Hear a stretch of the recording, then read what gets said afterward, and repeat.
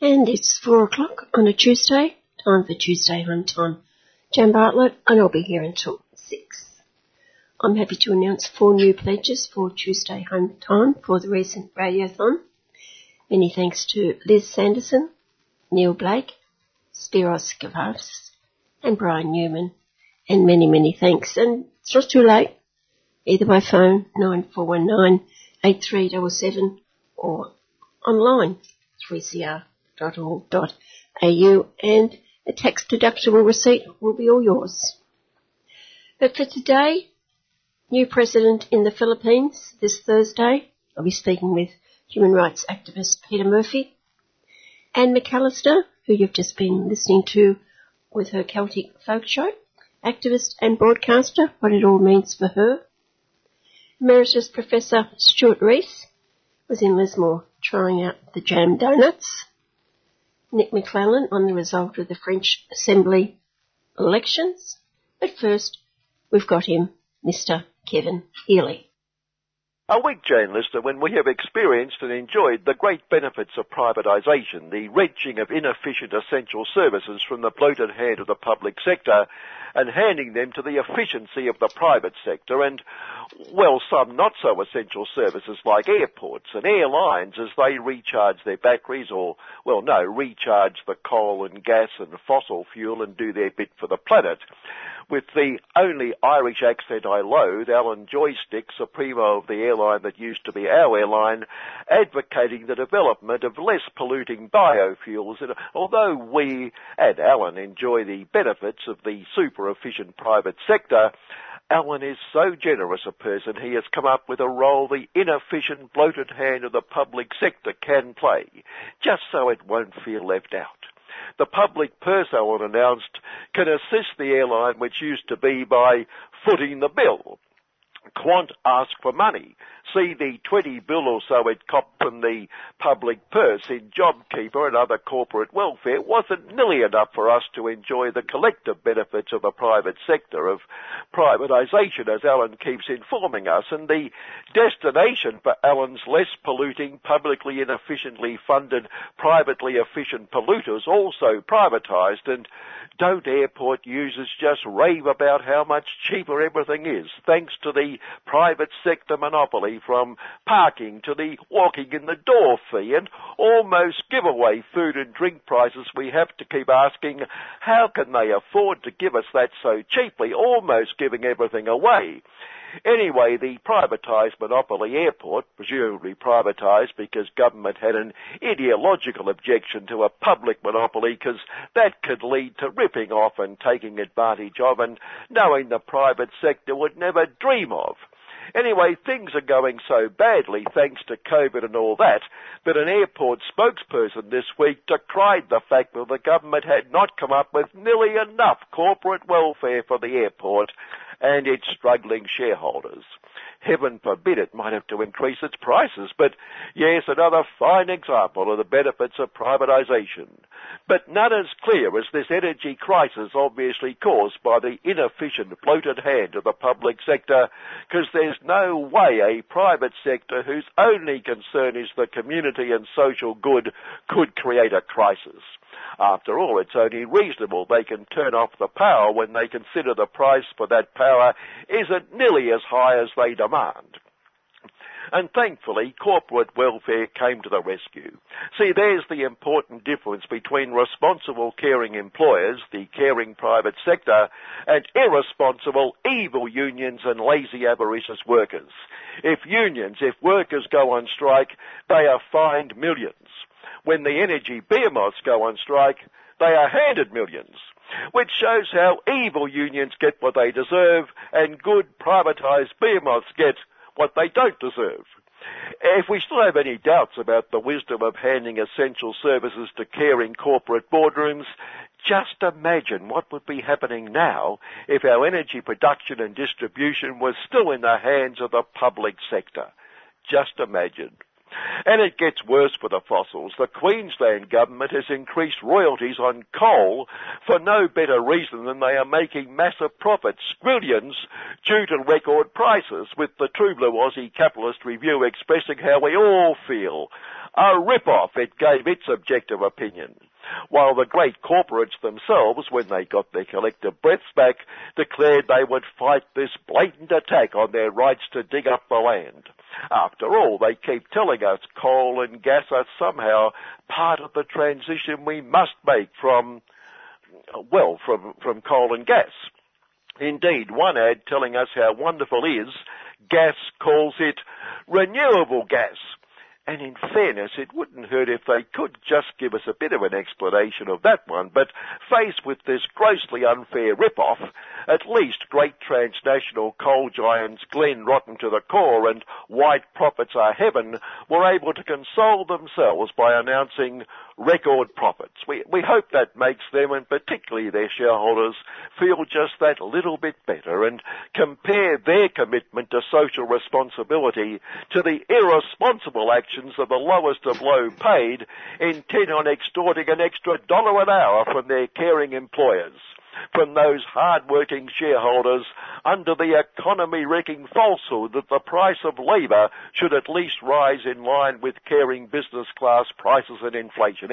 It's a disgrace, leading us to the much-coveted Consistency of the Week award, and we're proud to announce the big award has gone to the Reserve Profits Bank Governor Philip Low Pay for Others. Isn't it a boon for satire when someone who wants the lowest of low paid to get lower and lower paid's name is Low? Philip Low Pay for Others, who 2 weeks ago agreed the price of labour should keep up with the price of capital, but this week declared the opposite, that the price of labour must decrease and decrease, else their caring employers would be robbed of the difference. But then that price of capital was pointed out clearly in Das Kapital, with Philip Low Pay for Others' pertinent point echoed by caring employers that the $1 an hour granted to the lowest of low would cost jobs, bankrupt the economy, close businesses, worse, create the inflation which preceded the crippling $1 an hour, expressed so sensibly as we've come to expect from our old mate Innes will cost the workers of the True Blue Aussie Industry Profits Group, who declared inflation was due 100% to lazy avaricious workers and evil unions, and nothing, absolutely nothing to do with caring employers or little matters that are anathema to caring employers like greed. In Innes's language, the inflation which led to the $1 an hour decision was caused by the $1 an hour decision. Nothing if not logical, the old Innes. And the new Minister for Caring Business Class Relations said Philip Low Pay for Others didn't say what he said. But don't worry, Philip, you're still getting the award. Your Consistency of the Week award is on its way. And one caring employer writing a brilliant think piece in the Lord Rupert of Wapping News Very Limited Media, displaying just how much caring employers really care about their wage slaves, or workers, said a 4-day working week would be a disaster because it would make workers so stressed. See, caring, thinking only of others. Yes, spot on. Imagine the stress. A day off trying to do what you want to do, to enjoy what you want to enjoy, spoiled by the constant stress of wishing you were back in the workplace doing your bit for your caring employer. It'd be agony. Speaking of, Lord Rupert of Wapping sees about to end yet another marriage, this time with former model Jerry Hall, but fair enough, I suppose she's getting a bit too old for Rupert. Financial Pages informed us a funeral director had raised $10 million, and I thought, this is the greatest miracle since Lazarus or the dear baby Jesus himself, but why do you so out of business? But silly me, it turned out to be $10 million, presumably so it can go on dispatching the unraisable, like those shot up by the day in the US of the UN of the US of the world mass shootings, lovers of liberty, freedom and democratic democracy exercising their democratic constitutional rights, aided and abetted this week by the Supreme Trump. Hang on. Supreme Trump Court ruling a New York law requiring gun purchasers to give a reason for wanting a gun illegal. Why do you want to make this purchase? I want to, shoot up as many people as I, can. Right, good reason. You passed the test. After all, it's your right. Look, I recommend this assault rifle. It's very popular in shoot-ups, a great record, providing you with minutes of fun. And federally attempts to prevent potential mass shooters from getting hold of their assault rifle until they turn 21, when they'll be mature enough to shoot up schools and churches and shopping centres and things, have been thwarted by the believers in their liberty, freedom and democracy right to shoot up at birth, or pre-birth, because the Trump Court also ruled have the right to shoot up whoever they want to shoot up from the moment of conception. And talk about disrespect for a great institution. I saw one banner screaming, "Abort the court! Shame, banner waver, shame." In the week that was sport, in a post-match interview after Melbourne returned to the winning list Thursday night, an incisive commentator asked a player, "Does it feel good to win?" Now here's our big challenging question, listener. Did the player answer A, yes, or B, no? Tough one. Answer next week. Finally, caring business class party Supremo and would-be big Supremo, Constable Peter Duffer, had the rump left in marginal city seats calling for the smelling salts when he declared millions had voted for the coalition, including the hayseed and sheepshit lot, and therefore he would maintain the climate change, if there is such a thing, and energy policy they took to the election. Look, I know he's not the sharpest knife in the drawer, but he obviously hasn't yet twigged, so someone should point out to Constable Duffer that many more millions did not vote for that policy. Inform him that they actually lost the election. Good afternoon. Kevin Healy in fine form as usual, and you can hear more of Kevin tomorrow at 9 with City Limits. Stay tuned in to 3CR Community Radio.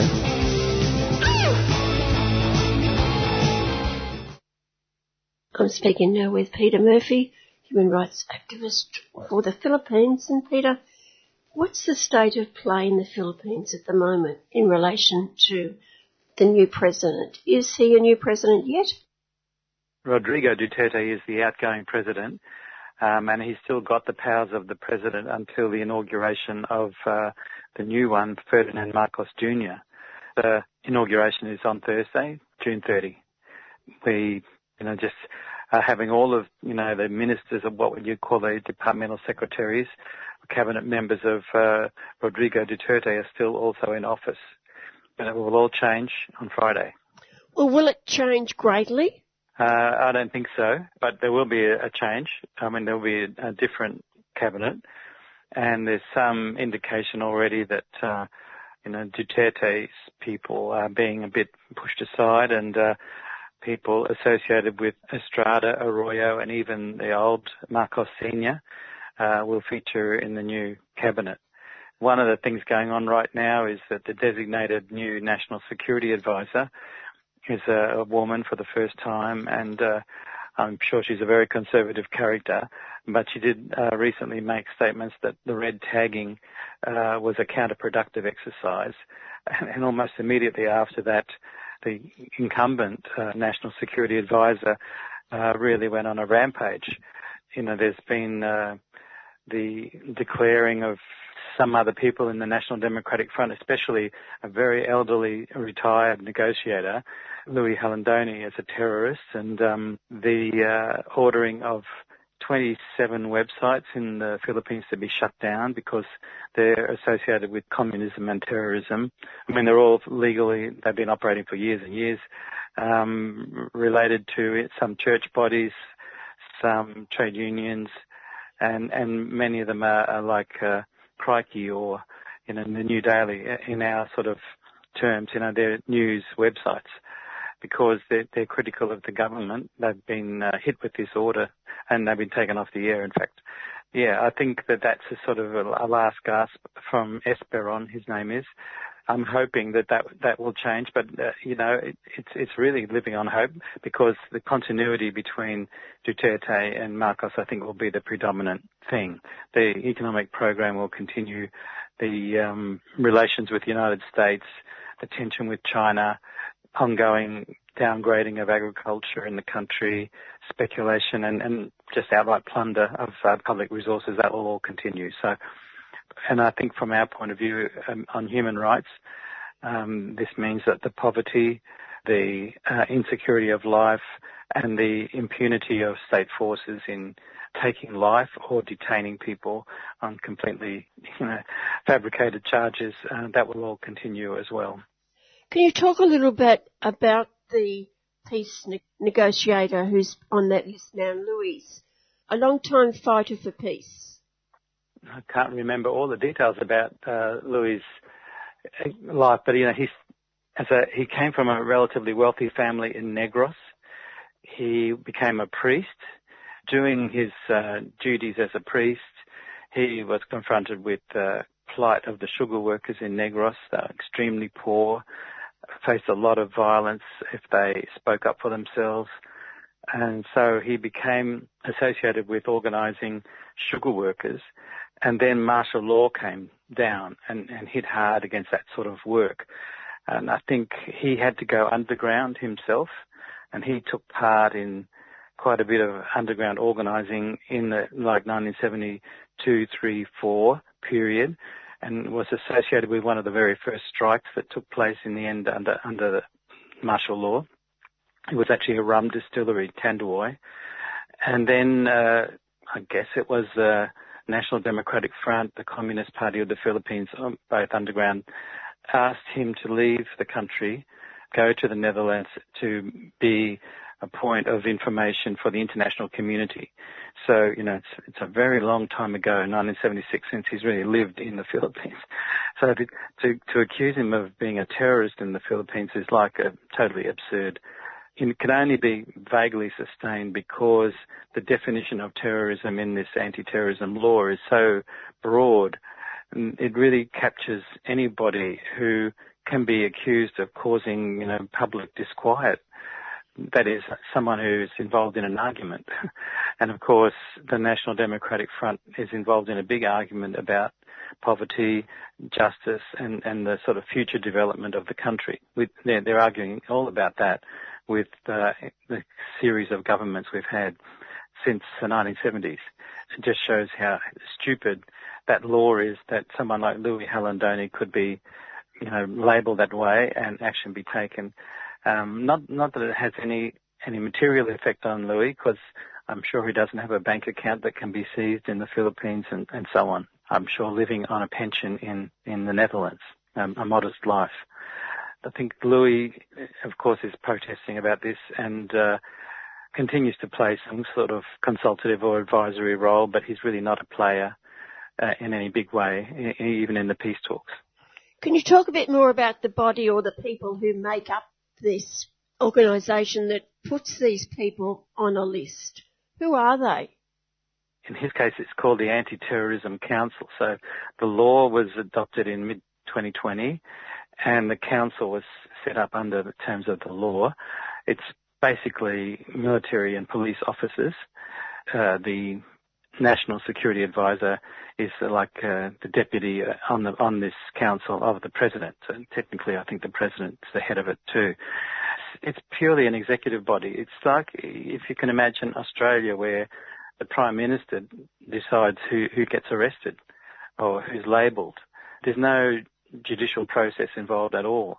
There is another step in this, but if the council of these military and police officers name an organisation or a person as a terrorist, then surveillance can be intensified on them. They can be arrested and held for 24 days without a charge. All of this guilt by association around the person. And then if the council, and of course their financial assets can be seized and all this, and then if the council wants to proscribe them, they then have to go to the courts. But they haven't done that with anybody yet. So you see how much damage can be done just with this arbitrary power.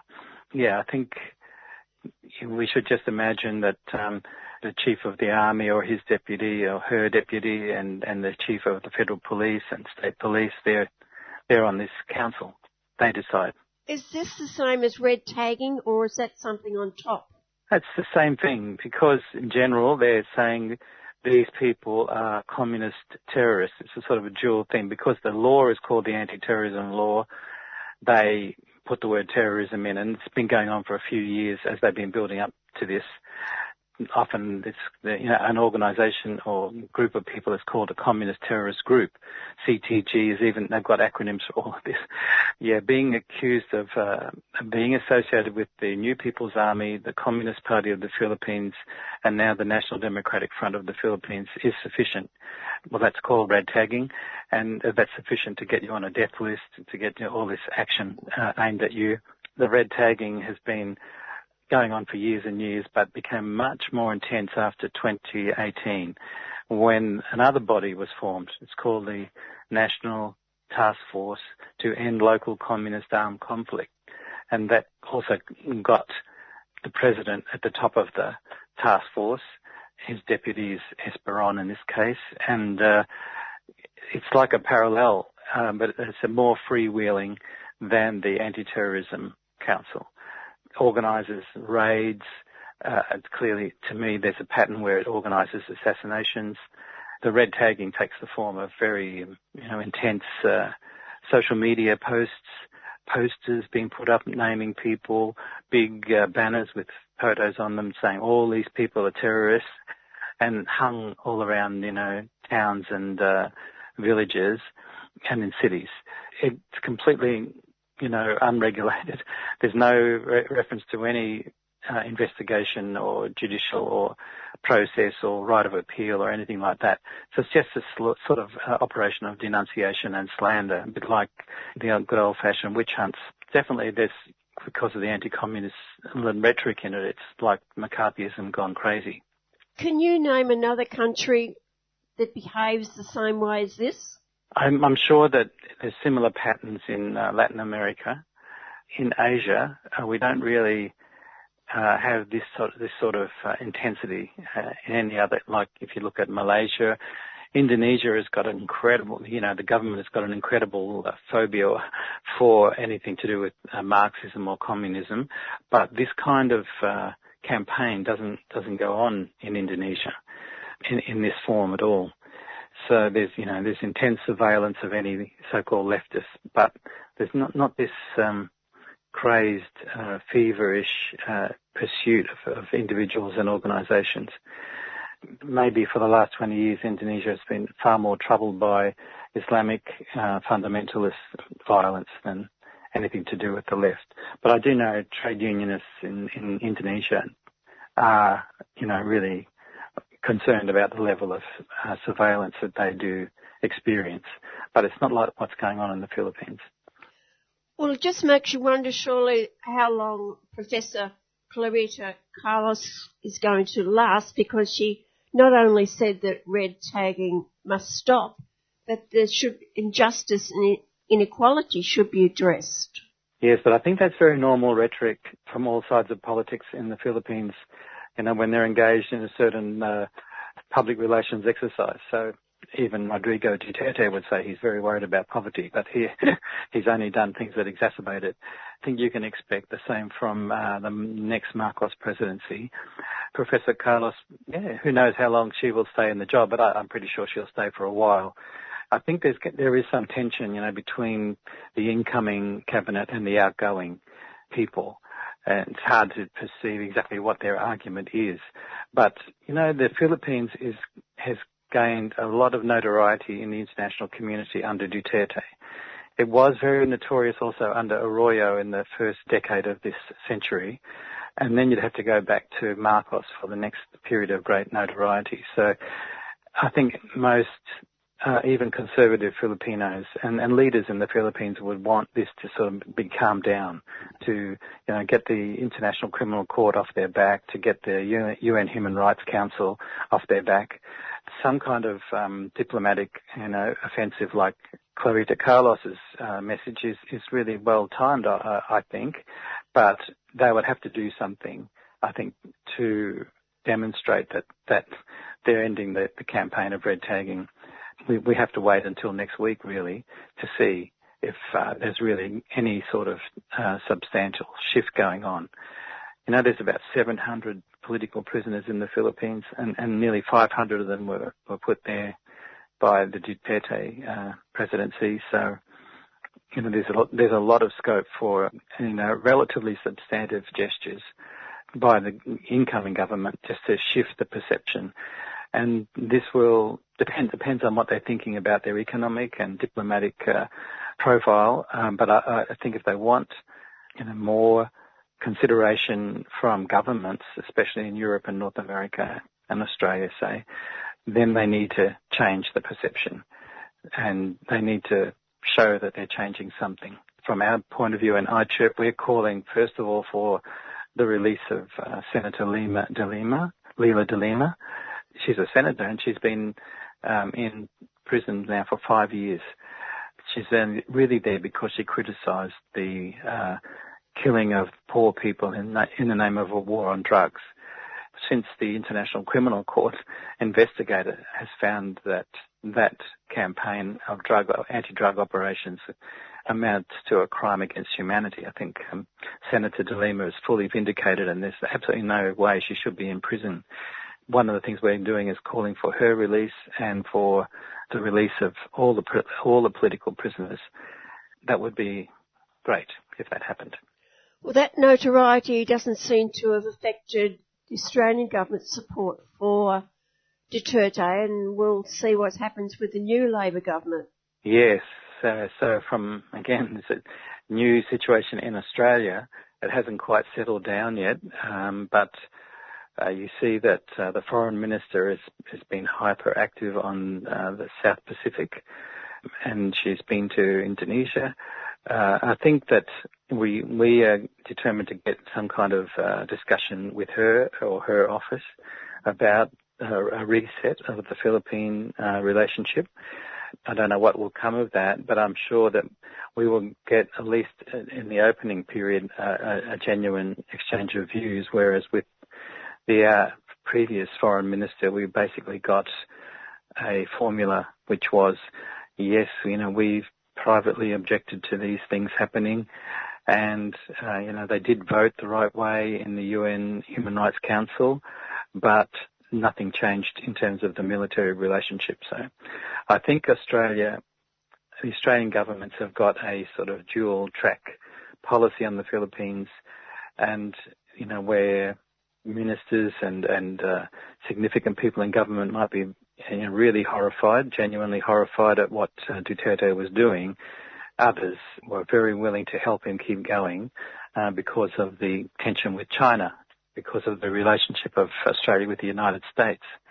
I mean, we can do a lot better than that.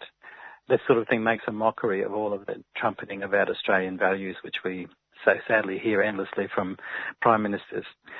Yeah, we're looking for a change there, and hopefully the dialogue can start soon. Just finishing off with the red tagging and the other issues, someone should remind the Philippines government that the government in China is a communist government.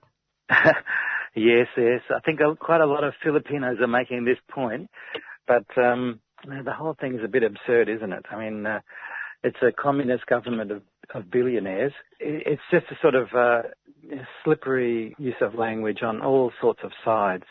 So, yes, we can say this, and we should say it, but I think when we're, seriously trying to grapple with the problems in the Philippines and what role Australia and other governments might be playing there, we can't really indulge in too many tricks. It's too serious, and there's been, tens of thousands of lives have been lost in this last 6 years because of this violent, inhuman government there. It'll be a bit of a stain, I think, on Australia's record that we did so little about it, that in fact we continued to finance it. Yeah, I'm very serious about, approaching this, directly, clearly, and trying to, make the facts speak for themselves. Another story that I've looked at, Peter, is the fear that when Marcos Jr. takes power, the documents that are in the archives relating to the atrocities of his father's regime will be destroyed. Yeah, I think there's a really genuine fear that can happen, and that might happen next week. Yeah, I heard that radio report about the frantic efforts of those people in that institute to try to digitise and preserve as much as they can. It's really clear that one of the major projects of the Marcoses, for a couple of decades now, has really been to whitewash or sanitise their family story. That it did have a measurable impact in this election we just saw happen. So they will continue with this. One of the cabinet appointments is that the Vice President-elect, Sarah Duterte, will be the Education Secretary. So I think, yes, we can see more book burning and more purging of information, and also a much more sustained attack on the main teachers' union, the Alliance of Concerned Teachers, which was already happening, really, really badly under Duterte. Well, it will continue, and I think that's going to be a pretty big issue for the international trade union movement, the way it's going. Thank you so much, Peter. Good. Thank you very much for this interview, Jen. And we will see what happens in the Philippines after Wednesday. That was Peter Murphy. You're listening to 3CR Community Radio 855 AM on digital and online. 3CR Radical Radio. A special guest today, one of our very own, Anne McAllister, long-time presenter of the Celtic Folk Show, which precedes Tuesday Home Time, of course. I spoke with Anne and began by looking back at her early family life in suburban Melbourne to find out the origins of her lifetime activism. And Anne, I should begin by looking at the family name, Mullane, Irish, I believe. Were Mum and Dad, or both, involved in any way in the politics of Ireland? No, actually it didn't. Obviously Mullane was my father's name, and he identified as an Irish Catholic, but he wasn't interested in politics, so he brought me up to understand that culturally I was Irish, but politics didn't come into it, no. What about your mother? Well, my mother, that's an interesting story. My mother's father was Irish, but she never met him. She wasn't interested in Irish politics either, so I came into Irish politics when I was much older, when I first actually became a member of the 3CR community. I was always interested in the music. I somehow found out that there was a program at 3CR on a Saturday morning at 9:30 that they sometimes played traditional Irish music. So I started listening to the Connolly Association program every week to listen to the music, and I got caught up in the politics. The politics was way too much for me, and I got caught up in it that way. But in a way, the members of that Connolly Association program were your mentors? Oh, most definitely. I spent a lot of time, particularly with Mel and Seamus. I'm still very close friend with one of their daughters. Over the years, I spent a lot of time with Mel, particularly after Seamus very sadly passed away. But yes, I learned so much from both of them, particularly Seamus. Seamus was a born teacher and just loved sharing the truth about Ireland. Yeah, it was a wonderful time, actually. How long after you first started to listen to the music did you become part of the program? Fairly soon after. I still remember the day I rang the phone number that they used to give at the end of the program, and Mel answered the phone, and she was so kind to me. I got really emotional. I can still remember it. My Irishness was just so important to me, and it was, for me, such a breakthrough to be able to connect with people who saw that we identify as Irish. And that's how they treated me, and it made a huge difference in my life. It really did. I was so grateful. And this was the time also of great trouble in Ireland with the men on the blankets, the killings. No, this was after that. What I did get involved in at that time was a man who was on hunger strike. I can't remember his name. He actually survived the hunger strike. He came off it, and he's now a member of the Dáil. There were a few of those people from that time who actually came to Australia. Did you meet any of them? No, but at that time, the man who was on a hunger strike, his sister lived here and I met her. But no, I didn't meet any of the others. When did the Celtic Folk Show come, and was that after the Connolly finished, or were you doing both programs at the same time? The Celtic Folk Show started about 23 years ago. The Connolly Association was still going when I started my program, the Celtic Folk Show.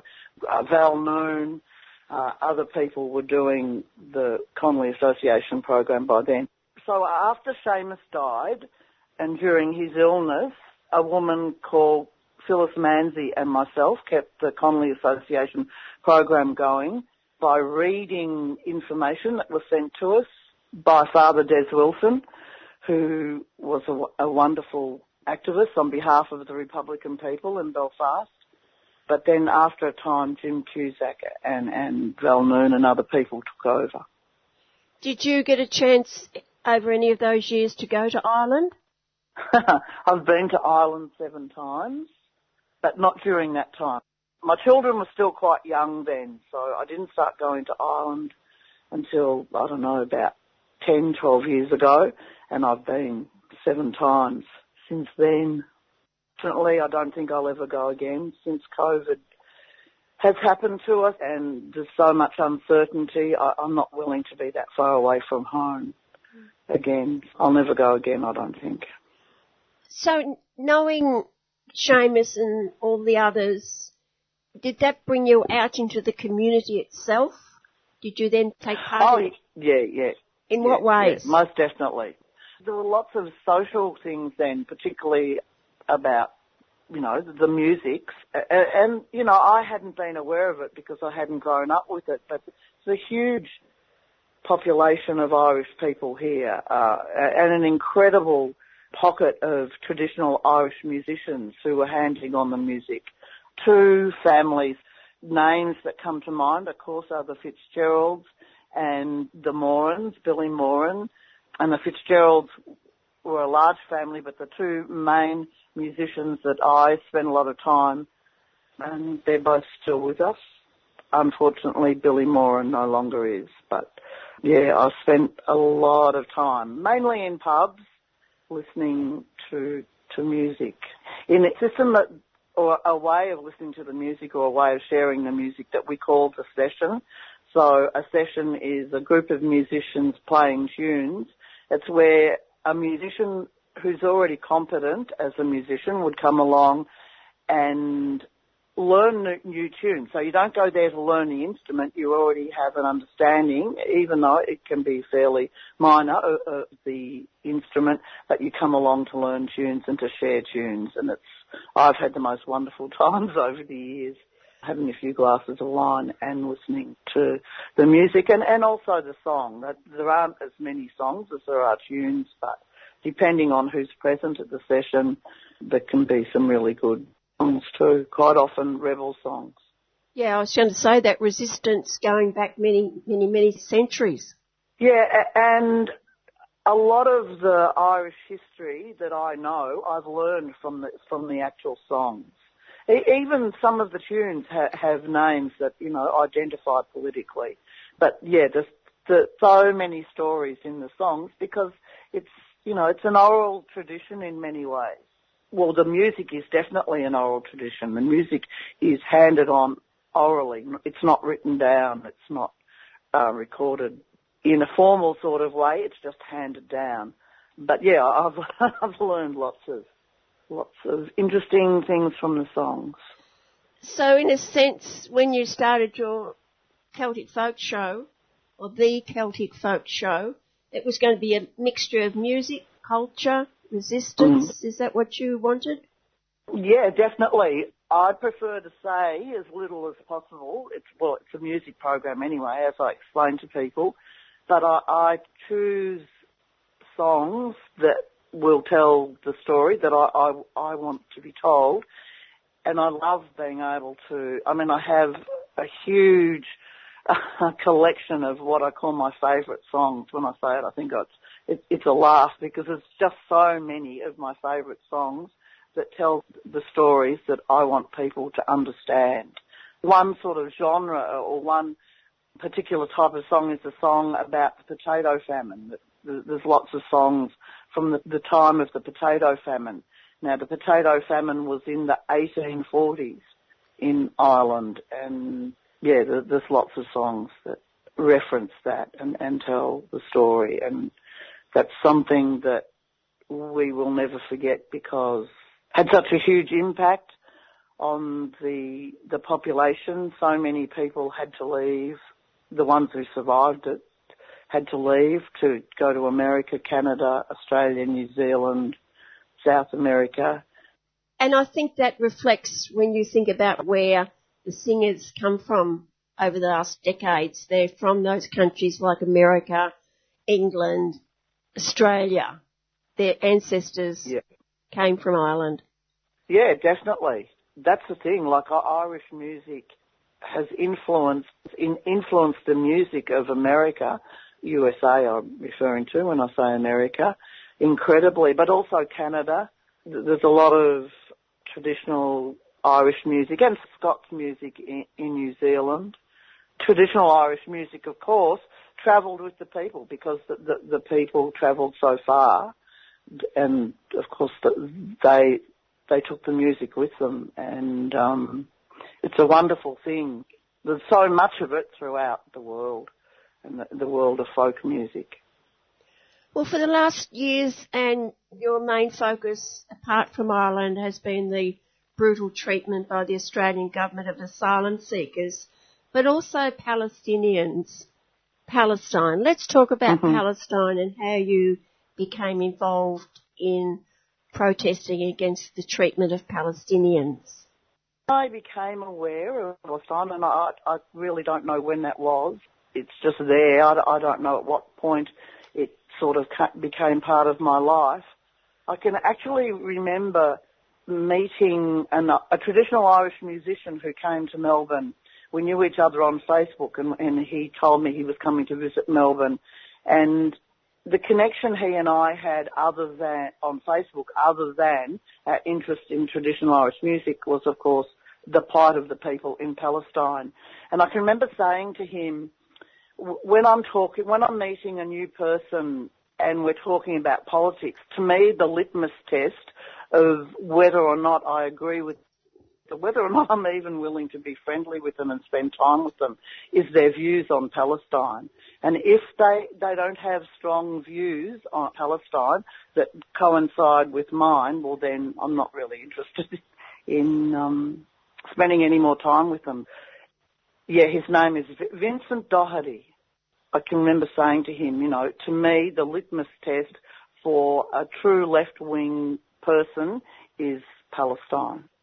Where did you actually find out? Were you listening to CR? Because we've had a Palestinian program for many years, not the current one, but we've had one before that.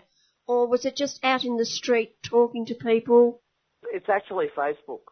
There's a lot of people throughout the world who are pro-Palestinian and very active in lots of other social media platforms that I don't use. The Palestinian people themselves are very active on Facebook.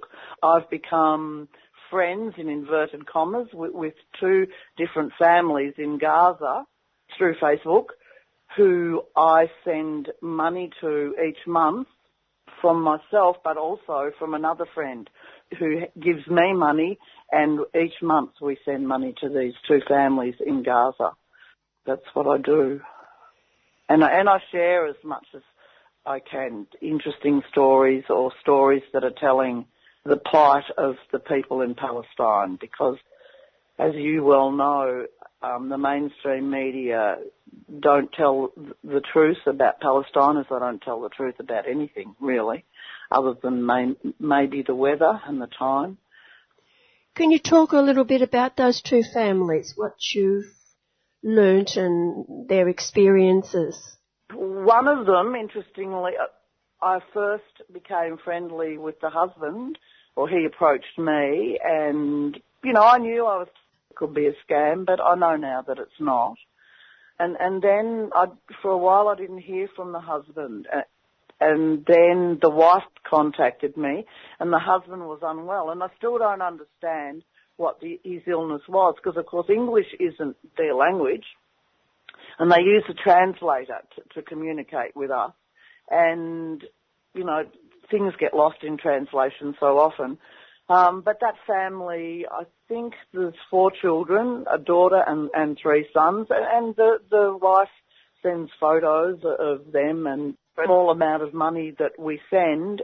I get a lot of personal satisfaction out of knowing that such terrible wrongs are being done to the people of Palestine, but there's a huge worldwide movement where people are able to send money, and that we can make a ever so slight difference to their lives, but we can help them practically because we're sending them money, and clearly that helps them to buy food or whatever.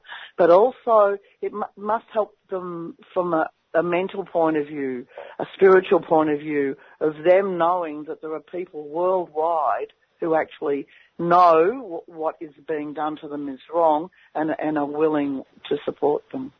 As I said, your current great concern is asylum seekers. Did it begin with you, like for many of us, standing out in the streets at a rally? Is that what happened with you?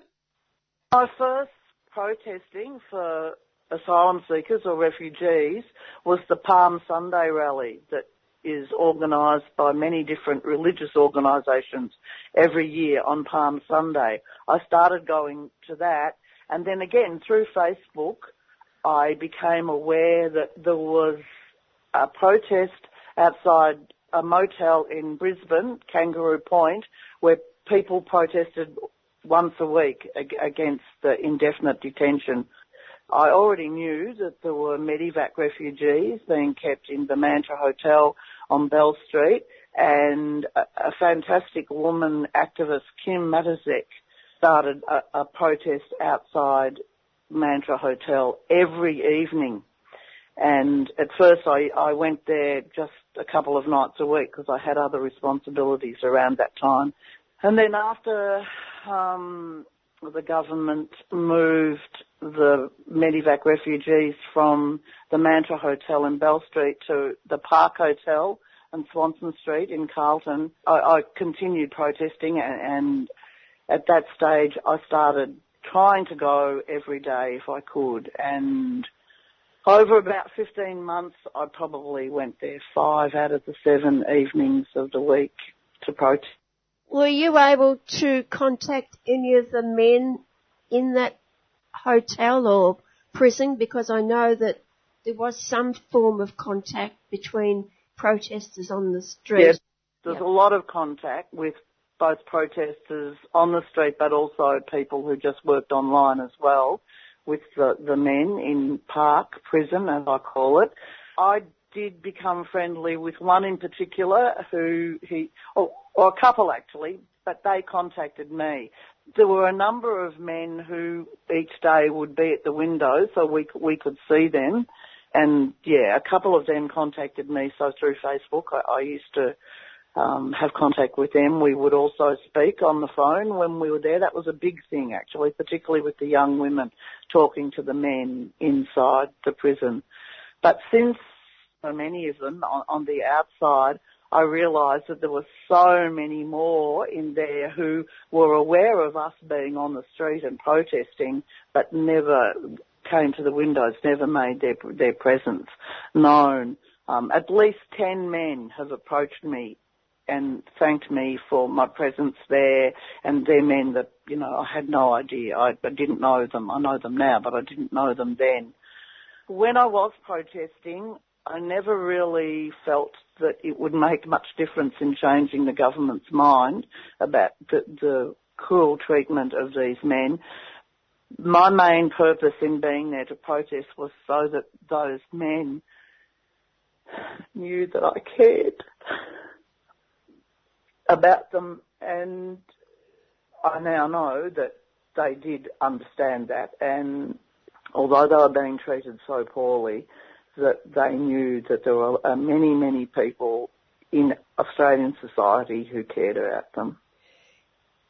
Is it true that the government through the immigration department actually boarded up those windows so that you couldn't see them in?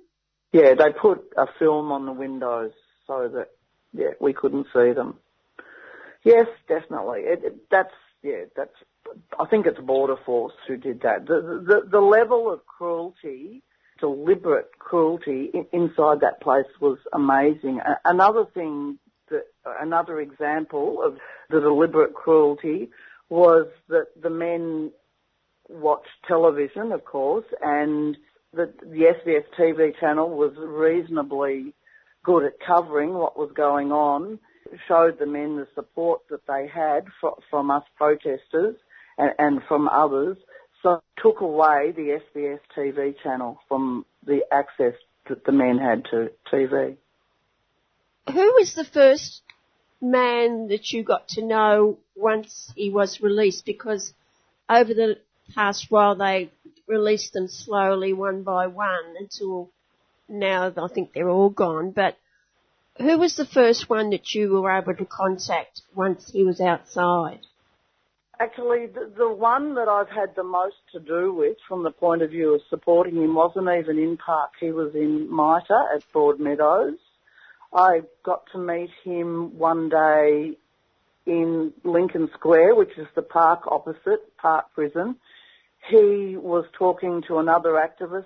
He'd just been released a few days earlier, and he had a lengthy conversation with another activist that I didn't really hear, but that at the end of their conversation, Jenny, the other activist, said to this young man, yes, we'll find someone to help you with that. And what he needed help with was that he had a medical appointment on the Monday morning, but no way he was staying in accommodation in the back blocks of Reservoir, out in the industrial area of Reservoir, and he needed to keep a medical appointment with a doctor at Panch Medical Centre, which is opposite where Mantra Hotel was. And so I heard that conversation and I said, what do you need help with? Maybe I can help. So that's what I started, taking this young man to medical appointments, and I've been doing that for the last 15 months and supporting him in lots of different ways. He came and stayed with me for a while. And when you say release, the government's not very generous, is it, for these men who have suffered so much? They get very little, don't they, once they are released? They get next to nothing from the government. But when they're released, they can either be released on what they call a bridging visa E, and clearly the E stands for exit. On a bridging visa E, they are entitled to get a job if they're able, but keep in mind that they've been tortured for between 7 and 9 years. So, many of them they're Medivac refugees anyway, so they're all unwell in varying degrees. So on a bridging visa, they can work. The only thing they get from the government is a Medicare card. They issue the visas for between 5 and 6 months. We're never really sure what determines the length of the visa. And one of the problems with that is once their visa card runs out too, and that can cause problems. But we're used to that now, so we know to reapply for it. The other condition that they're released on is into community detention. It's not actually a visa, it's community detention. In community detention, they're given an absolute pittance of an amount of money. I can't remember what it is, but, you wouldn't feed a dog on it, but they are given accommodation. They don't have to pay for accommodation, but they are not allowed to work. They live very lonely lives. There's a group of them, one I became very close to, who is now living in Adelaide, and he's a very intelligent, beautiful young man, and he's bored out of his brain. He'd love to be able to work, but he can't. And I'd imagine the accommodation isn't up to much, and yeah, the accommodation itself, well, particularly in the men in Adelaide I know, I've been there, I went to visit them in January. The accommodation's quite okay, actually. It's just a fair way out of the city. So it's the north of the city. It's not a bad area, it's okay. But when you have very little money, so little that you can do to amuse yourself. That's the problem as I see it. And of course, a lot of these young men had careers before they sought asylum. They had a good education, most of them. No, not necessarily. Not necessarily. Some of them did, yeah. The ones I've been mixing with came more from rural areas, and no, they lived fairly simple lives where they were. The one I'm really close to who's living in Adelaide, when I asked him, having known him for many months, when I asked him why he had to leave his home of Nepal, he said that the left-wing militia were recruiting young men, and, he wouldn't have survived. He would have been recruited into their army, and he wouldn't have survived. He had no choice but to leave Nepal. And they've lost over a decade of their lives. They haven't been able to connect with families. I suppose they have been able to connect in one way, but actually physically connecting with their families for all that time. The impact of that on their lives. Yeah, definitely. And for instance, there's one I'm aware of who's been out for quite a few months now, and he desperately wants to see his mother again. He knows he can't leave this country. If he was to leave this country, he's on a community visa. If he was to leave this country, they'd never let him back. They know that. So many times when I've been with, one of these young men, he'll get a phone call and it will be his mother, and it's so lovely to meet the mothers and to see them, communicating with their mothers, and I think their mothers are always happy to see me too, and see that someone, is caring, is willing to spend time with their son and caring for them. Because there's an incredible number of people who do the most amazing work supporting these men. Peter Dutton and Scott Morrison have subjected these men to such cruelty, but there are so many other people who, through their efforts, have shown the men that they are cared for, will always be cared for as long as they can stay here. And of course what we hope, I was thinking about it today, what I really want from Mr Albanese and the Labor government is that make a decision that these Medivac refugees, who we've had the most contact with, are allowed to stay in this country if they want to, as a way of showing them good faith that, because they've been treated so badly, I think it's the least that we owe them. There are some who don't want to stay here. There's some who feel very negative towards Australia and Australians and wish to go elsewhere, and hopefully they'll go to New Zealand. It's such a different culture, though, for those young men from where they're from. They're from Asia, Southern Asia. Did you meet any from the north of Africa? Or are they mainly Middle Eastern? And I know I've actually become quite close to two from Somalia. There are quite a few from Africa, but most of the Medivac refugees that I've had contact with are either from Iran or Persia, depending on how they identify as Iranian or Persian, and from Bangladesh, interestingly. Many from Bangladesh. Finally, Anne, how has it changed your life? It's given me an incredible feeling of fulfilment. I've been an activist for a long time, for many years, but always my activism was abstract. It's the first time I've been able to meet and spend time with, hug even, the people who are the subject of my activism. And it's incredibly stressful, the things that I have to bear witness to, and the men are so grateful. And particular women that have worked with you in these last little while? You've connected with a great number of very special women who helped you along? Yeah, most definitely. That's the thing. There's one particular woman that comes to mind who has been working both in the paid capacity but also many hours and many years in a voluntary capacity. This particular woman has worked with refugees for 20 years and continues to work with refugees. There are some absolutely amazing, mainly women. There are some men too, but I don't know why it is, but most of the activists seem to be women. Some incredible people. Such a privilege to know them and to spend time with them. And also incredible men who have survived so much over those up to 9.5 years. That's the thing. I remember the day I came back from Adelaide was when the tennis player was in Park Hotel and my friend and I called in there to be part of the protest and just to catch up with friends. Someone who I'd never met before spoke to us and thanked us for our activism, and I just looked at him and said, "Don't thank me, thank the men for staying alive." And that was Anne McAllister, presenter of the Celtic Folk Show here on 3CR at 3 p.m. every Tuesday. Get up, stand up.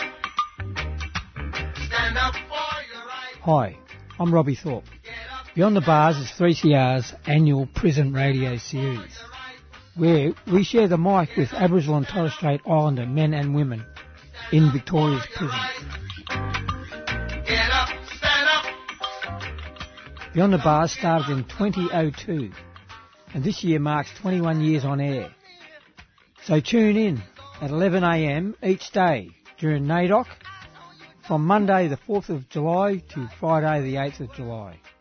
For the Beyond the Bars 2022 broadcasts. For more information, head to our website 3cr.org.au/Beyond the Bars.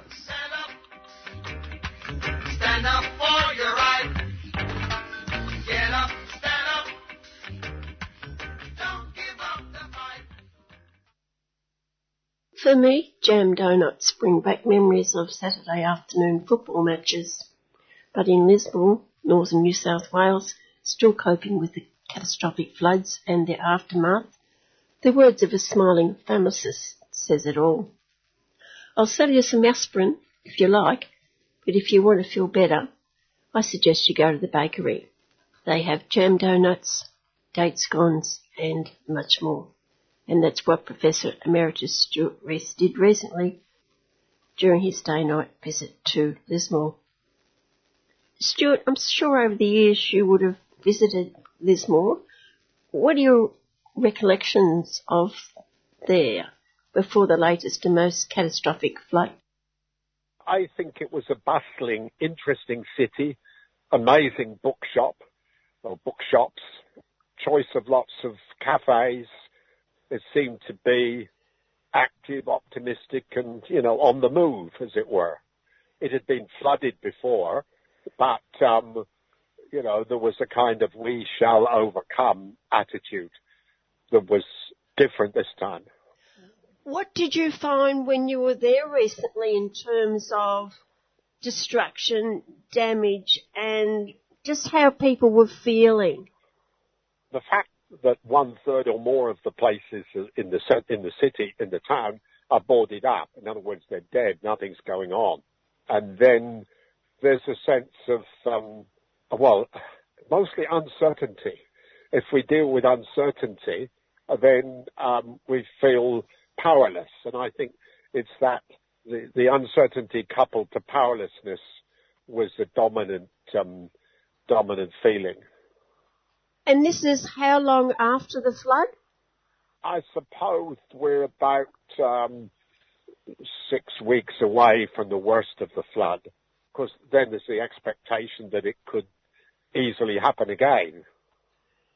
That's the problem, isn't it? Because the place where it is, as you said, there's been floods before. I was there once and they have the list on the mark on the walls to show where it went to last time, but this time is just horrendous. So it is going to happen again with climate change. What do the people say about what they think about moving?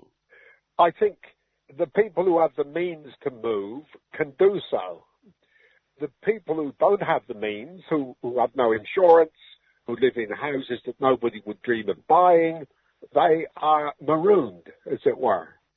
And unless there was some massive project of development for all the citizens or for all the vulnerable ones, then there's no obvious solution in sight. In a way, the word solution presupposes that we might find an aspirin. But when it comes to addressing a crisis like this, you have to you have to have what I call small victories. And people are ready for that. People are ready. They don't expect the magic wand to come, but they want the sense of what the first step and the second step is towards a specific goal. Well, has that first step happened for some people?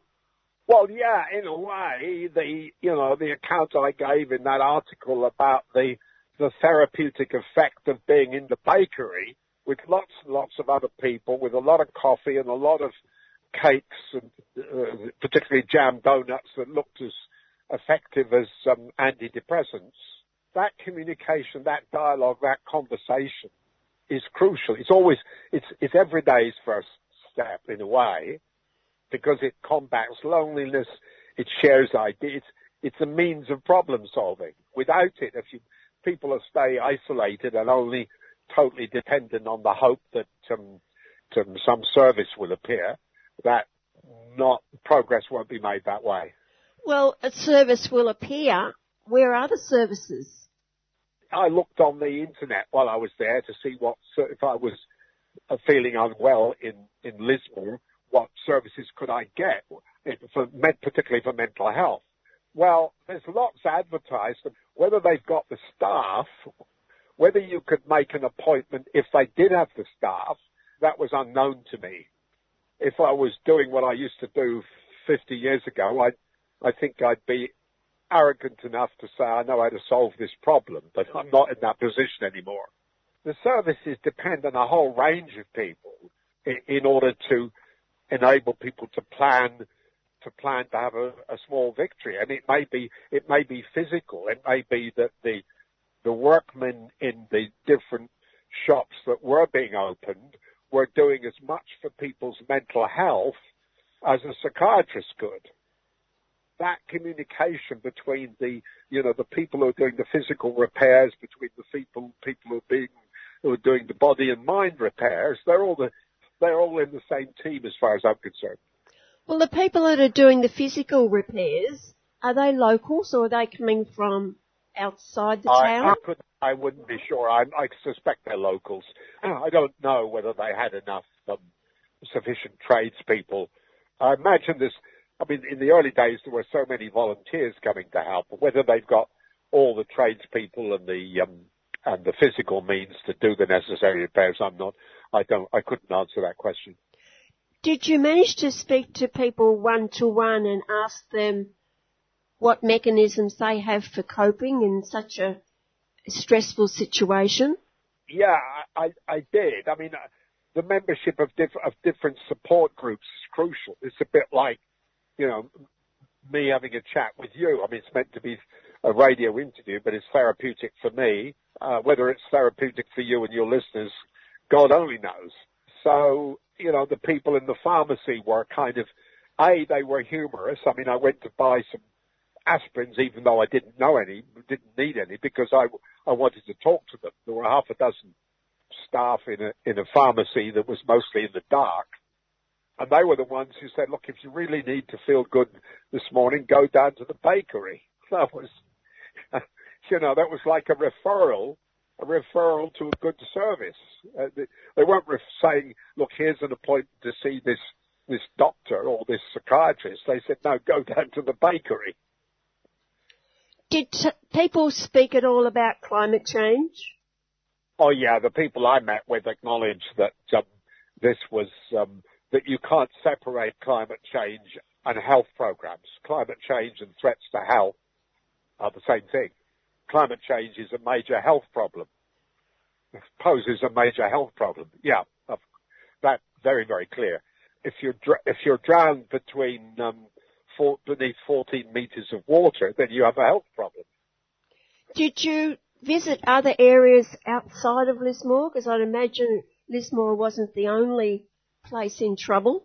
No, lots of places. I mean, I know Mullumbimby quite well, which is was almost in as much trouble. I mean, there the message I got was that they would say the mud is worse than the water.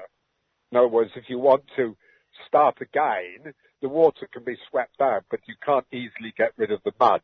But look, it's all relative and comparative. We're now making observations about 14 million people displaced in Bangladesh by massive floods, tens of thousands of homes destroyed.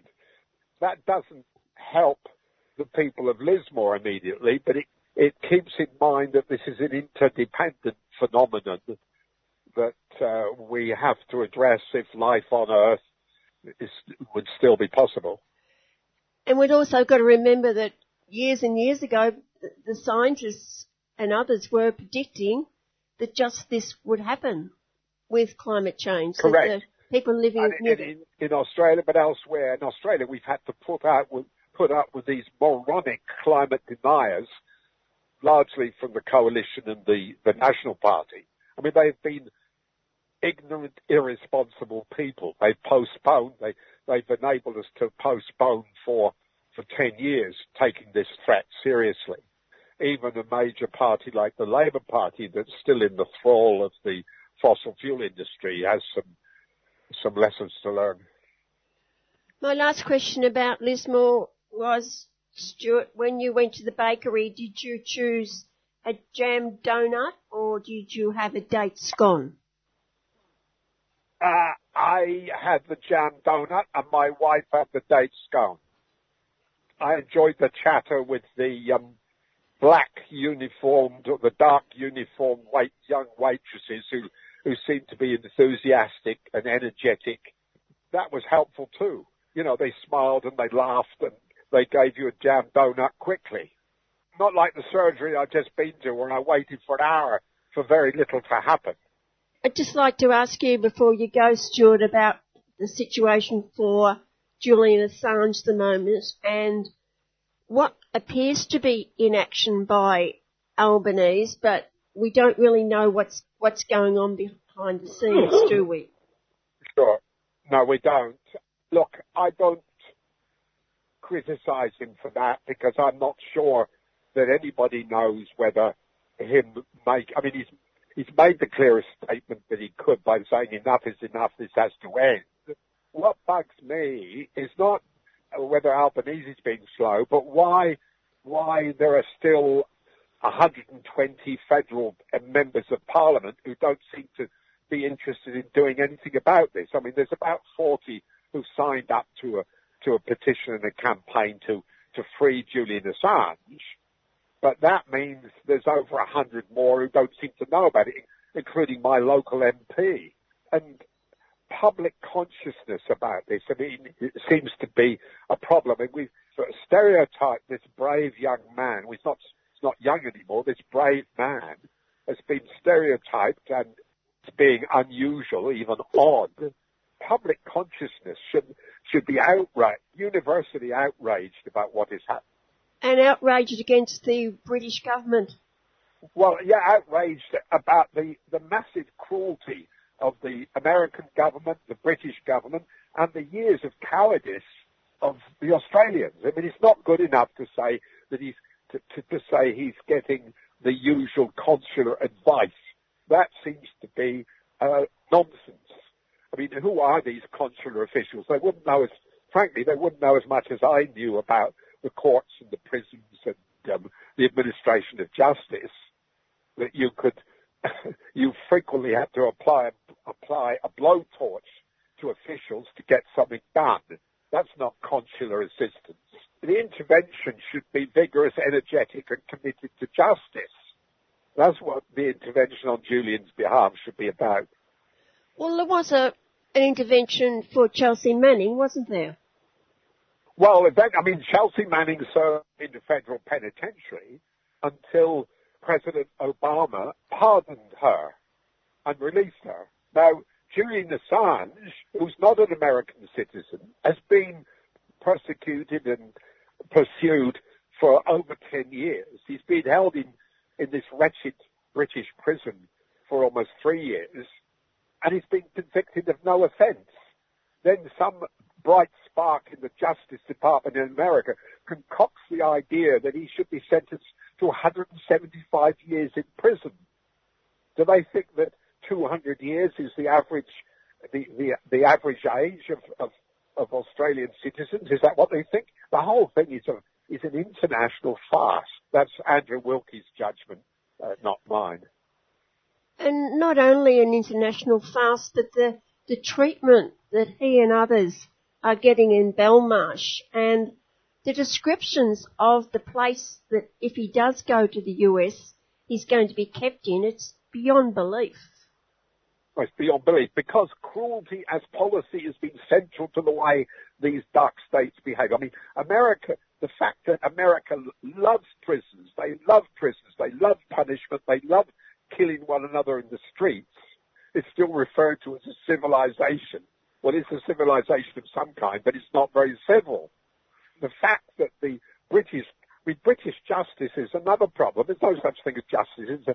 It's a massive piece of theatre run disproportionately by rich, powerful people dressed up as judges. And I hope that, that judgment, and I've spent years of my life, as you know, in the Central Criminal Court making those observations. Okay, well, Liz Moore, Julian Assange, final words?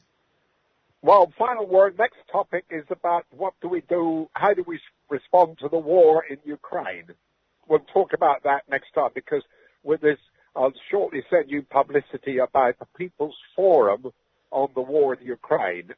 In other words, what do we do about peace with justice in Ukraine? How do we sing the Beatles songs about justice, or imagining all the world forgetting about war and violence? That's the next topic. Good-o. Thanks, Stuart. Okay, Jan, good to talk to you. Jam Donuts and Date Scones with Professor Emeritus Stuart Rees. You're listening to 3CR Community Radio, 8:55 AM on digital and online. 3CR Radical Radio. We now travel to Europe and next refocus on the French elections, the second round, which were held earlier in the month.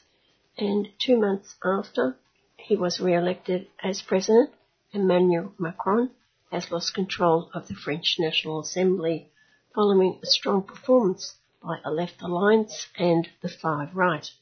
European elections are not a usual focus of Tuesday Home Time, but we give an exception for France due to its impact on Pacific nations still under the colonial thumb of France.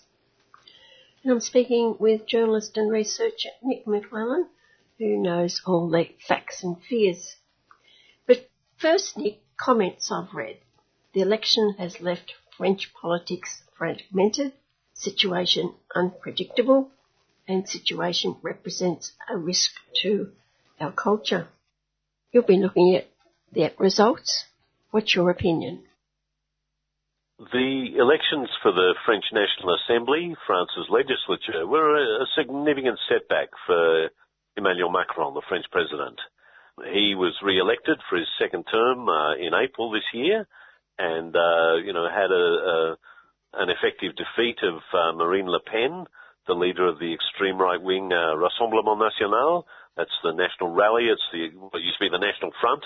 And so, Macron was riding high when he won his election. But, over the last 5 years of his presidency, Macron has really alienated a whole range of constituencies in France, particularly amongst working people, amongst the trade union movement, but also people in rural and regional areas, as was shown with what was called the Gilets jaunes movement, the yellow vest movement, with people who felt alienated from the sort of austerity policies he was advancing. So there was a range of opposition mobilized for these legislative elections, and Macron lost his majority. The party he created in 2017, called La République en Marche, the Republic on the Move, was the dominant force between 2017 and this year. He had a majority within the National Assembly and the Senate. His image at the beginning of being neither left nor right was a significant part of his propaganda, and he'd seen off the two major parties that had dominated French politics for decades, the Socialist Party, the main Social Democratic Party, the Republican Party, Les Républicains, which is the main centre-right party. Both of those were crushed by his 2017 election. What we've seen, however, is a polarisation of politics, and Macron failed to get a majority in the National Assembly, which puts a significant crimp on his government and on the future of what he can do over the next few years. Well, where did the votes go? Well, the vote split in a range of ways, and really no one has a commanding majority. His party joined with a couple of other smaller groups to form the Ensemble coalition, the Together coalition, to run for these elections. And he got the largest number of seats in the Assembly, 246 seats, but the magic number is 289. That's half the 577 seat Parliament. So he got less than the majority, and that leaves him in a terrible bind because two other forces had major surges. On the extreme right, Marine Le Pen's Rassemblement National boosted its numbers significantly. Previously it had 15 people in the legislature. Now it has 89 on the latest figures that have been published. So the far right had a significant surge despite Le Pen's defeat in the presidential elections. She won a lot of ground with her grassroots campaigning against Macron's austerity policies. And she toned down the racism, the neo-fascism, some would say, of the Rassemblement Party to a sort of campaign around issues of cost of living, issues of energy prices, particularly because of the war in Ukraine, the issues of Macron's elitist, technocratic style of governing. You know, he's often called the King of France because of his sort of aristocratic, patrician attitude to ordinary people. And so she won a lot of support from people who were pissed off at the government, particularly too after a couple of years of pandemic mandates and vaccines and so on, all the same sort of stuff we've seen in Australia. On the left, however, there was a much more successful mobilisation, and a really important coalition came together under Jean-Luc Mélenchon, the leader of the left-wing party La France Insoumise, which is the name France Unbowed. He created a four-party coalition that in the end won 142 seats. So it came second after Macron's grouping, but not enough to meet the hopes that people had that the left might surge towards a majority in its own right. And still a substantial bloc, a massive improvement for a more left-wing political program, but not enough to take on Macron's situation. Are these coalitions likely to stick together? The coalition that on the left has already had a couple of debates internally. There are four parties that make up what was called the New Environmental and Social Political Union, NUPES in French. So Mélenchon's La France Insoumise, the old Socialist Party, Social Democratic Party in our terms, like Labour Party, the Greens, and the remnants of the French Communist Party. However, those four parties stood together for the elections, but they've not been able to agree to form one common opposition bloc in the new parliament. And so, although La France Insoumise is the largest of all those groupings, the Socialists did pretty poorly, holding 20-odd seats, the Greens holding only a small number. They've not formed together as one bloc. So on some questions, Macron might be able to get a few votes here and there from sections of, say, the Socialist Party, but on other issues, he'll face a very concerted challenge.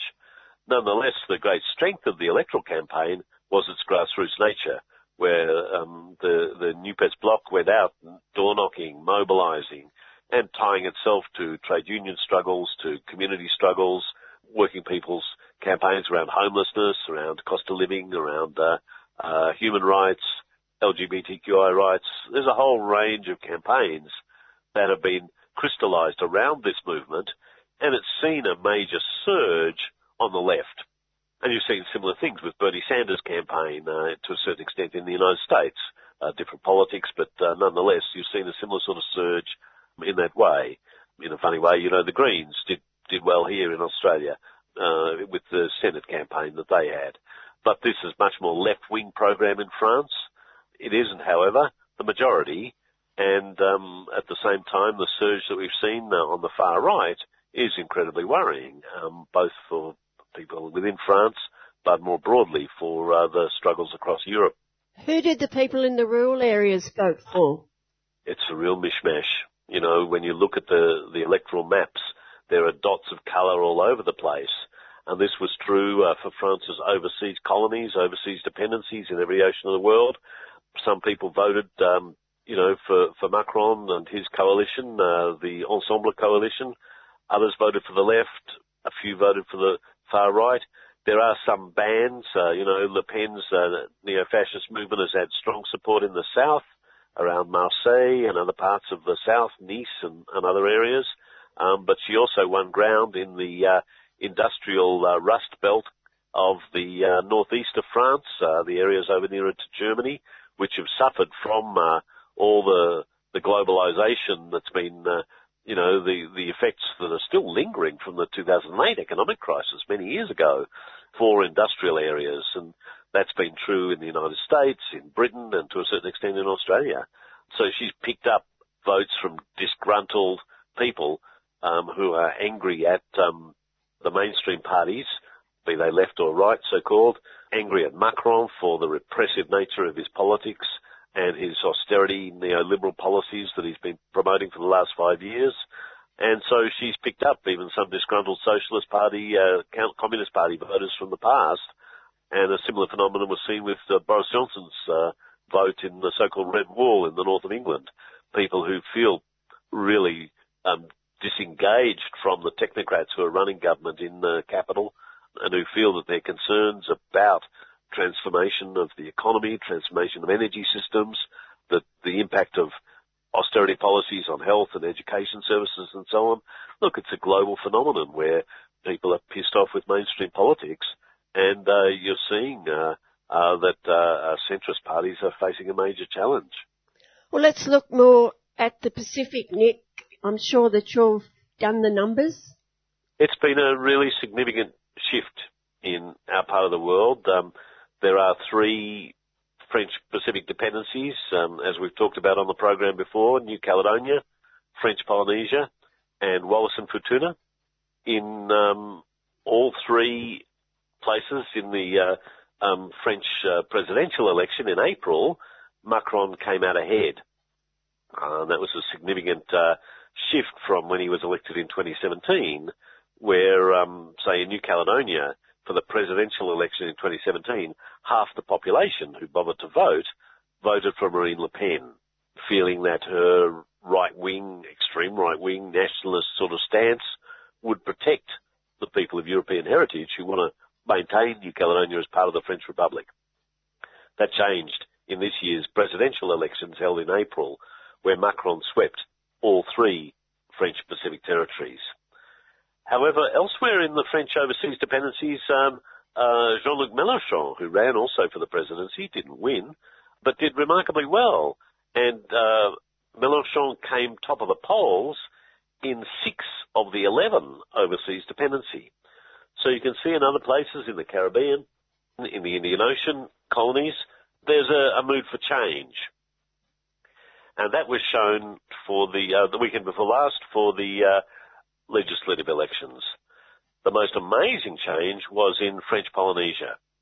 Macron gained the backing of the governing president, Edouard Fritch, who's been a conservative anti-independence leader, but been in power for a number of years with a strong majority in the French local assembly. He gave his party, Tapura, gave enormous support to Macron for the presidential run, and his candidates were backed by Macron for the legislative elections. In a surprising challenge, however, pro-independence candidates won through to the second round of voting in New Caledonia and French Polynesia. And surprisingly, in French Polynesia, to everyone, all three pro-independence candidates won in French Polynesia. So for the first time ever in history, three members of the Tavini Huiratira Party, which is a pro-independence party led by a guy called Oscar Temeru, long-time pro-independence, anti-nuclear leader, you know, the old lion of French Polynesian politics. Temeru's people won the three seats. Previously, they'd only ever had one person in Paris in the French National Assembly, a guy called Moatai Brotherson, who won in 2017. It was a major breakthrough in 2017 that a pro-independence person could represent French Polynesia in the National Parliament. This time, they won 3 out of 3. It stunned the local governing party, Tupura, headed by President Fritsch. It stunned many commentators, and it really stunned Macron because, you know, that mood of change. New Caledonia, the 2 loyalist deputies were returned, but the FLNKS fought through to the second round in both constituencies. New Caledonia has 2 seats in the National Assembly, and although they didn't win, the FLNKS advanced to the second round voting. And that's significant because the Kanak population, the main people who back independence, are a minority in French Polynesia, in New Caledonia, and so it was a major change.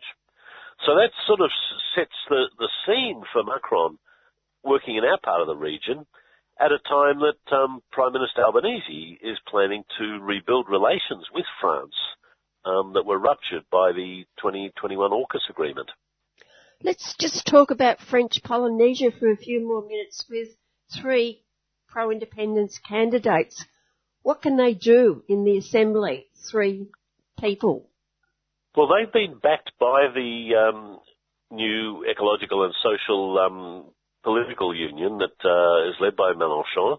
They've announced that they'll sit with that grouping in the parliament, so they're part of a 142-member bloc, which is not insignificant. I've interviewed Moatai Brotherson, Steve Chaloux, and Timothée Le Gaillac, the 3 candidates, on the Islands Business website. I'm a correspondent for Islands Business magazine. If people are interested to hear their views, there's an interview in our news section that's online at islandsbusiness.com. They're very hopeful that they can use it as a platform to raise issues of concern for the independence movement, issues about the governance of the country, about issues about sovereignty and independence, broader issues about the economic impacts on working people from the government's policies. Tavini Huiratira has always been a party on the broad left. It's in the past had diplomatic ties with the Socialist Party in France, so it's always been a progressive party. It's been very firmly an anti-nuclear party, but having 3 representatives in Parliament has a significant role, simply because, as with every parliament, you can sit on commissions, you can work within parliamentary blocks, and it gives a voice to the pro-independence movement to meet with people in Paris, in not only the parliament, but in the social movements, in the trade unions and so on. And Moatai Brotherson, over the last 5 years, has acted almost as a spokesperson, not only for the French Polynesian independence movement, but for the FLNKS, the New Caledonian independence movement. And he said proudly that on many occasions, as the only pro-independence representative from Oceania in the French legislature, he's often spoken about issues around New Caledonia and as well as other areas. It also has importance in terms of putting a spoke in Macron's Indo-Pacific policy, because Macron, with the support of anti-independence politicians over many years in the French Parliament, has been able to claim that he's acting in the interests of the people of the Pacific. So, for example, Macron's announced a major program around research into oceans, presenting it as an environmental thing, but there's a great interest in the exploitation of ocean resources such as deep seabed minerals, oil and gas, deep water oil and gas, and so on. Now, the current senator for French Polynesia, Tevita Rofrich, is a Macronist, a supporter of the current government. He's heading a commission into a parliamentary commission to the exploitation of mineral resources. So to have some pro-independence people in the parliament saying, hang on, these ocean resources belong to the Maui people, to the people of Polynesia, not to France, that the oceans and waters around French Polynesia, a vast area, 5 million square kilometres of exclusive economic zone, belong to people of the Pacific, not to the France. French creates a platform for them to argue the case in Paris because, the overseas colonies are largely invisible in the French media. People just don't know much about what's going on in the French Empire. And so to have a representative in Paris speaking from a parliamentary platform just gives them an opportunity to talk to a wider audience than they'd normally have. And where does this leave the pro-independence push in New Caledonia? Well, the FLNKS are disappointed that they didn't win a seat. They had a relatively low turnout. I think people are just tired of voting in New Caledonia. They've had, referenda. They've had 3 referenda in the last 6 years. They had parliamentary elections. They've had, presidential votes, legislative votes. A really bad surge of COVID late last year. People, I think, from discussions I've had, are just tired. Having said that, there's real unity in the independence movement moving forward. Historically, there's been a lot of differences between the major parties within the FLNKS. It's a coalition of 4 parties. Similarly, there's a number of smaller parties outside the main independence coalition, like the Parti Travailliste, the Labour Party, which is a left-wing party based on the trade unions that sits outside the main independence coalition. However, they formed, all the pro-independence parties formed a common coalition to work together for these legislative elections. They all agreed on joint candidates, and one came from Union Caledonienne, the largest party, another from Palika, the second largest party. The 2 alternate candidates both came from, one from the trade union movement, one from the Labour Party. So there was a really united push to work together. And that will hold them in good stead as they move towards negotiations with France. The outgoing government under then Overseas Minister Sébastien Lecornu set an artificial deadline of 18 months. This was back in December last year. He said, you've got 18 months to come up with a new political agreement. Now, we've already, coming up to July, wasted 6 or 7 months of that 18-month artificial deadline. And the Kanaks have always said, listen, we're not going to sign away our country according to a deadline you set.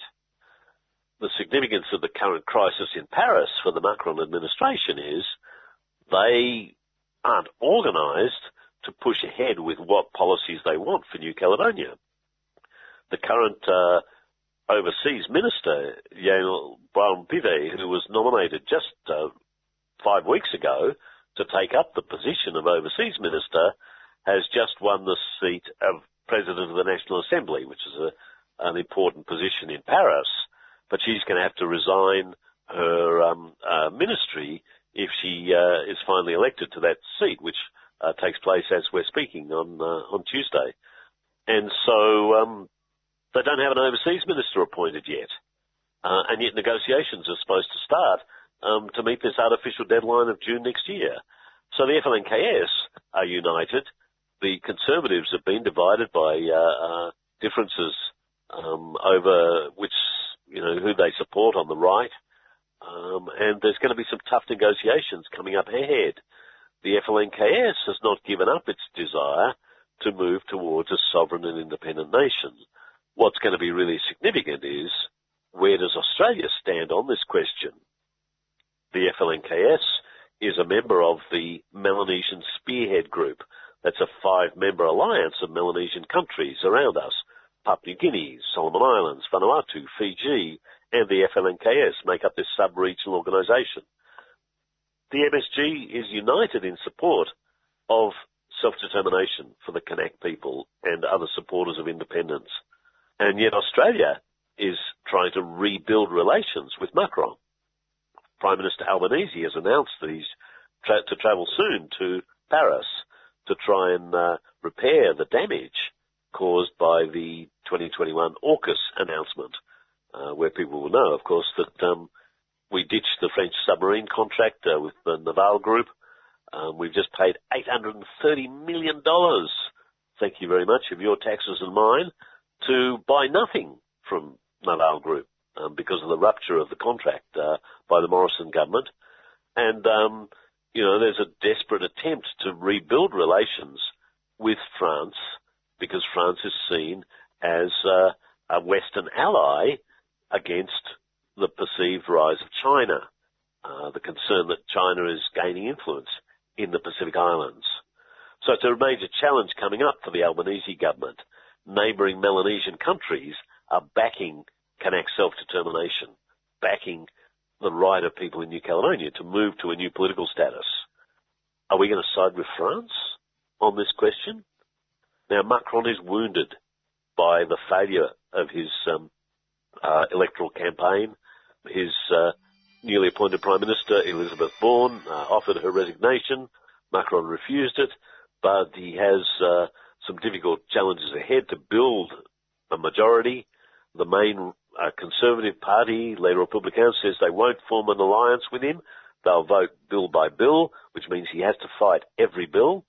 There's a lot of opposition to his agenda around pensions, around reform of the pension system and the retirement age. His attacks on trade unions that will be fierce, resisted by the left within the parliament and outside in the streets. So Macron faces a significant political challenge. Has he got the political capital to take on the Pacific at the same time? It's going to be a very interesting time ahead, and it's a real significant challenge for the Albanese government. They say they want to be the key partner of choice with the Pacific Islands, but are they going to side with our Melanesian neighbours to support decolonisation in the remaining colonies of the Pacific? The people of French Polynesia have just spoken. They've sent 3 pro-independence people to Paris for the first time ever in history. Which side are we going to choose in the battle that's about to play out between France and its overseas dependencies? Nick, what does all that you've been talking about impact or not on the Pacific Forum meetings that's coming up very soon? Well, it's really striking. Mid-July, Prime Minister in Albanese, Senator Penny Wong, will be off to Suva in Fiji for the Forum Leaders meeting. I'll be there reporting as well for people who are interested to follow online. There's a really significant change. Albanese, I think, will get a very warm welcome in Suva simply because he's not Scott Morrison.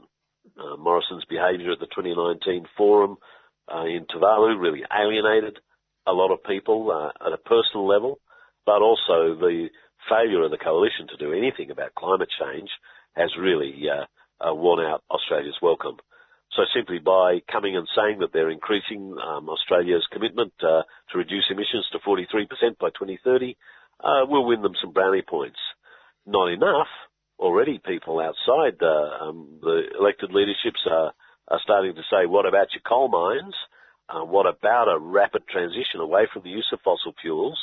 So Australia will certainly get a warmer welcome than might have been expected, but it doesn't solve the fundamental tensions about what's required. Similarly, there are other issues beyond coal, beyond climate. The AUKUS agreement and the commitment of the government towards nuclear submarines is a significant issue. Just over the last week in Vienna, the Treaty on the Prohibition of Nuclear Weapons held their first meeting of state parties. Major success with a commitment towards a whole program around moving towards the elimination of nuclear weapons. Albanese sent a delegation headed by Sue Telperman, a Labor MP from New South Wales, to observe the meeting, which was a significant diplomatic signal to this growing movement around the region, simply because Aotearoa, New Zealand, and 9 Pacific countries have not only signed but ratified the treaty or acceded to the treaty, calling for the elimination of nuclear weapons, requiring nuclear states to provide assistance to nuclear survivors, environmental remediation, a whole package of activities to address the nuclear threat. And this is a live issue in the Pacific.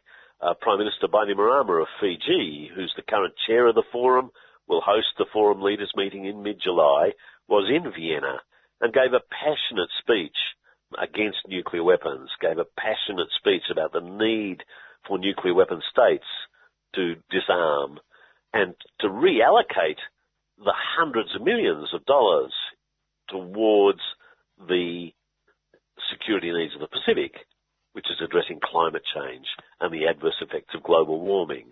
He made the point that the nuclear weapon states spend $100 billion a year on maintaining their nuclear arsenals. Journalist and researcher Nick McClellan. And next up, the Pacific Forum meeting in Suva. Are you wondering how you can pledge your support for a 3CR radio program during Radiothon? It's easy. Call us on 9419 8377 or visit our website at 3cr.org.au. Or you can even come into the station at 21 Smith Street, Fitzroy, during office hours and pay by cash, cheque or EFTPOS.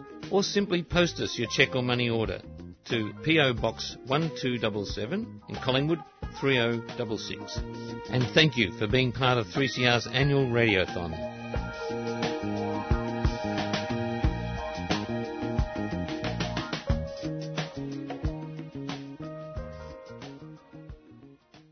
Three assessments of the recent Summit of the Americas, the 9th. 1, an embarrassment for Biden. 2, a fraud. 3, a failure before it started. To look at the history of the Summit of the Americas, I spoke with journalist and author Fred Fuentes. The Summit of the Americas, in technical terms, it's held under the auspices of the Organization of American States. Now, the Organization of American States is an organization set up during the Cold War, largely run out of Washington. I mean, its offices are in the US. It's largely funded by the US. But it was an attempt to be a sort of a continental-wide sort of organization. In the 90s is when the concept of the Summit of the Americas comes about. So that is a coming together of the heads of states of all the countries in the region. And it was very much done with the idea of seeing if a free trade of the Americas agreement, the FTAA, could be agreed to at these summits. The sort of the origins of the Summit of the Americas, auspiced by the OAS, aimed to bring the country in line with US neoliberal policy, free trade agenda.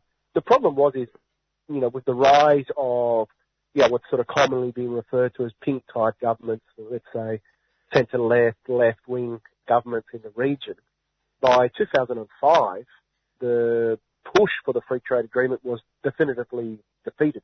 Large number of countries, including Brazil, the largest in the region, had said they did not want to participate in a free trade agreement.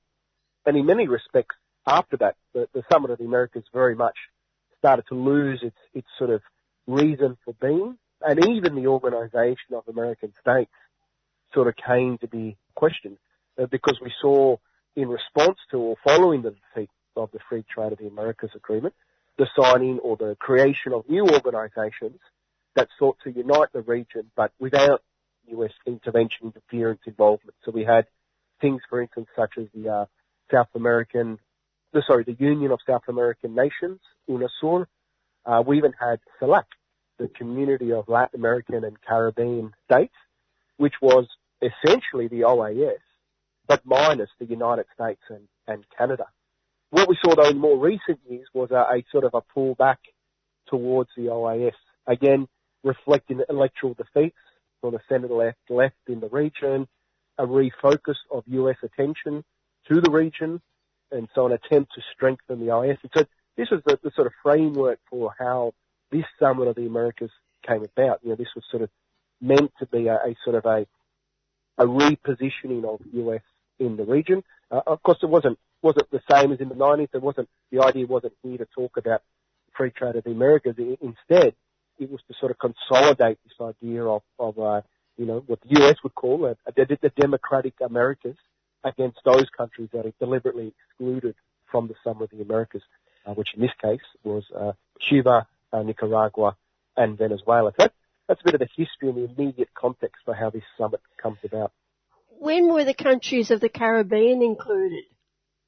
They've been included from the start. So they've always been, I mean, obviously, different countries have joined at different times in terms of the Organisation of American States. But since the first Summit of the Americas in the 90s, the Caribbean countries have always been included. Of course, it should be mentioned that the one exception is Cuba, because Cuba has been excluded from the Organisation of American States essentially since 1960-61, so shortly after the Cuban Revolution. Okay, well, as I said at the beginning, it's been called an embarrassment for Biden, a fraud, a failure. What were the main reasons? Or was there more than one reason? In some, the main reason was that the US thought it could just simply dictate to the region that it would exclude Cuba, Venezuela, and Nicaragua, and that this would just be accepted, and that the rest of the summit would go on as per normal. But in reality, it provoked a reaction. Not so much obviously not a reaction that the summit itself didn't go ahead, but we had, of the 33, obviously minus the countries excluded, but let's say of the roughly 30 countries that could have attended, about a third of them did not send their head of state, so made it very clear that they were deprioritizing this summit. Some of them participated in parallel meetings to the summit. Others, made it clear that even though they were attending, that they would raise within the Summit of the Americas that they thought it was incorrect to exclude countries irrespective of their political differences. So from where the US had sort of thought it could easily just consolidate this sort of, as I said, what it refers to as a democratic bloc against perceived dictatorships in the region. Instead, it had a conference where it largely was the rest of the region telling the US that, well, no, you can't do this. If this is meant to be a summit of the Americas, then everyone in the Americas should have the right to participate. And of course, within that, the differences can be debated, criticisms can be made, but ultimately we're part of the same region. And so it's also, to a certain extent, reignited the debate or the discussion about CELAC, about is it necessary to once again reinvigorate the idea of a community of Latin American and Caribbean states without the US and Canada. Now, this was proposed, I believe if I recall correctly, it was the Argentinian president, or the Argentina who currently hold the presidency of CELAC, who had initially raised the idea of a parallel CELAC summit. Now, that didn't occur. There was not enough consensus amongst the rest of the countries to do that. But, that's now been put back on the table, as I said, after a long period of it, having been put off the table and a sort of a consolidation of the Organisation of American States and an attempt by the US to revive the Summit of the Americas. Once again, the discussion is occurring in the region, about, well, what sort of relationship do we want as the Americas? And here I think in particular Mexico, which has a long history of an independent foreign policy of refusing to side with any other foreign governments, but of course, given its proximity to the US in particular, sort of striking out independent foreign policy positions, even though many Mexican governments throughout history have had close relationships with the US, but very often refuse to follow US when it comes to international diplomacy, whether that's wars or whether that's exclusion of other countries. Now with centre-left, left-wing President Andres Manuel Lopez Obrador in power, again, Mexico's taken a firm position and was one of those countries that did not send its head of the state and said that he would question, its continued participation in these summits if other countries were to be excluded. And with human rights one of the priorities for this conference, there's a few suspect countries in it, aren't there? The irony is, if we want to talk about democracy and dictatorships, which was, supposedly what the US sort of framed the summit as being, sort of really important about, perhaps somewhat ironically, that having been held under the auspices of the Organisation of American States, was really up to dissident voices within and outside the summit to point out the role that the Organisation of American States, and in particular its Secretary General, Luisa Almagro, had played in the events leading up to the coup in Bolivia in 2019, and which saw a coup government preside over extreme human rights violations for over a year until finally, under popular pressure, elections were forced to be held, And once again, the movement towards socialism reaffirmed the majority it had in the country in the ballot boxes and regained the presidency. But this sort of the shows a complete hypocrisy where, the actual one, obviously Bolivia's now no longer under that dictatorship, but during that whole time, the US had been very friendly to the Jimmy Áñez coup regime, had been very supportive of the Organization of American States, and at no point was this sort of, it was really left up to other delegations to raise these issues. So those kind of hypocrisies have long plagued the Summit of the Americas, and of course, Bolivia is just the most recent example. We've had other examples of coups in the region, whether they be military coups like we saw in Honduras in 2011, or whether they be more on the scale of parliamentary coups as we saw in Paraguay and in Brazil. But for all the discourse of democracy and human rights, very clear that the US has used this only against particular governments or particular states that it deems to be a threat to its own interests. There was a counter summit in Los Angeles at the same time. That's right. There was a People's Summit. This has been a common feature. I mean, I'm not necessarily against at all of the Summit of the Americas, but it's sort of hard to feels like it was decades ago. But one of the key counter protests, probably more accurately, was the Summit of the Americas in Quebec, which was in 2001. That at that time captured a lot of global news. It was around the time of the sort of anti-globalization protests against the World Trade Organization in Seattle. That came shortly after that and was one of those protests. A very powerful People's Summit was the one related to what I mentioned in 2005, when the summit, it becomes definitively clear at the Summit of the Americas that the Free Trade of Americas Agreement is going to collapse. A number of the heads of state at that time spoke at the People's Summit. And we saw a similar thing this time. Not so much heads of states, but certainly at least, the heads of states of Venezuela and Cuba sent video messages. They were not only obviously not allowed access to the Summit of the Americas, but they weren't even allowed access to the United States. And so did Evo Morales, the former Bolivian president who was overthrown in the coup. So the People's Summit was an ability for some of those governments, but more than anything for activist groups, solidarity groups, anti-war groups to also get together and continue their discussion of what could an alternate solidarity from below look like. So we sort of kind of really have these three levels of the de facto summits or shadow summits that occurred: the official Summit of the Americas, the unofficial summit, or the unofficial sort of alliance of governments that didn't really agree with this conception of a Summit of the Americas based on exclusion, and then a summit from below of the people's movement. And we had between those three actors that crossed into each other. So we had those governments that didn't agree with the exclusion still participating though in the Summit of the Americas. We had the countries from the Summit of the Americas participating in the People's Summit. We had activists disrupting the Summit of the Americas. So all of those three factors were interplaying in Los Angeles during this recent summit. Do you believe the United States will continue to have these summits? Because I did read that the media was not on their side in the US either. They said it was a bit of a downer. The thing is that, it's these summits, at least the idea of them is that they're meant to rotate around the region. So the real question will be, well, who, if anyone, will want to hold the next one? And if so, what would be the purpose of that one? As I said, the original ones had a very strong purpose, which was essentially for the free trade of the Americas. It got into a bit of a lull. Here the US thought they could reinvigorate it, but obviously they didn't succeed in doing that. Now, will they continue to push that? And if they do, who will they get to do that? Will the US agree to holding it up? Will they try to put their hands up to hold the next one in 3 years? They're roughly every 3 years. The likelihood is if they do that and once again push to exclude these three countries or more countries, the reaction will be even stronger the next time. So that seems unlikely. Will some other country be willing to host it whilst maintaining the US policy of exclusion? Very unlikely.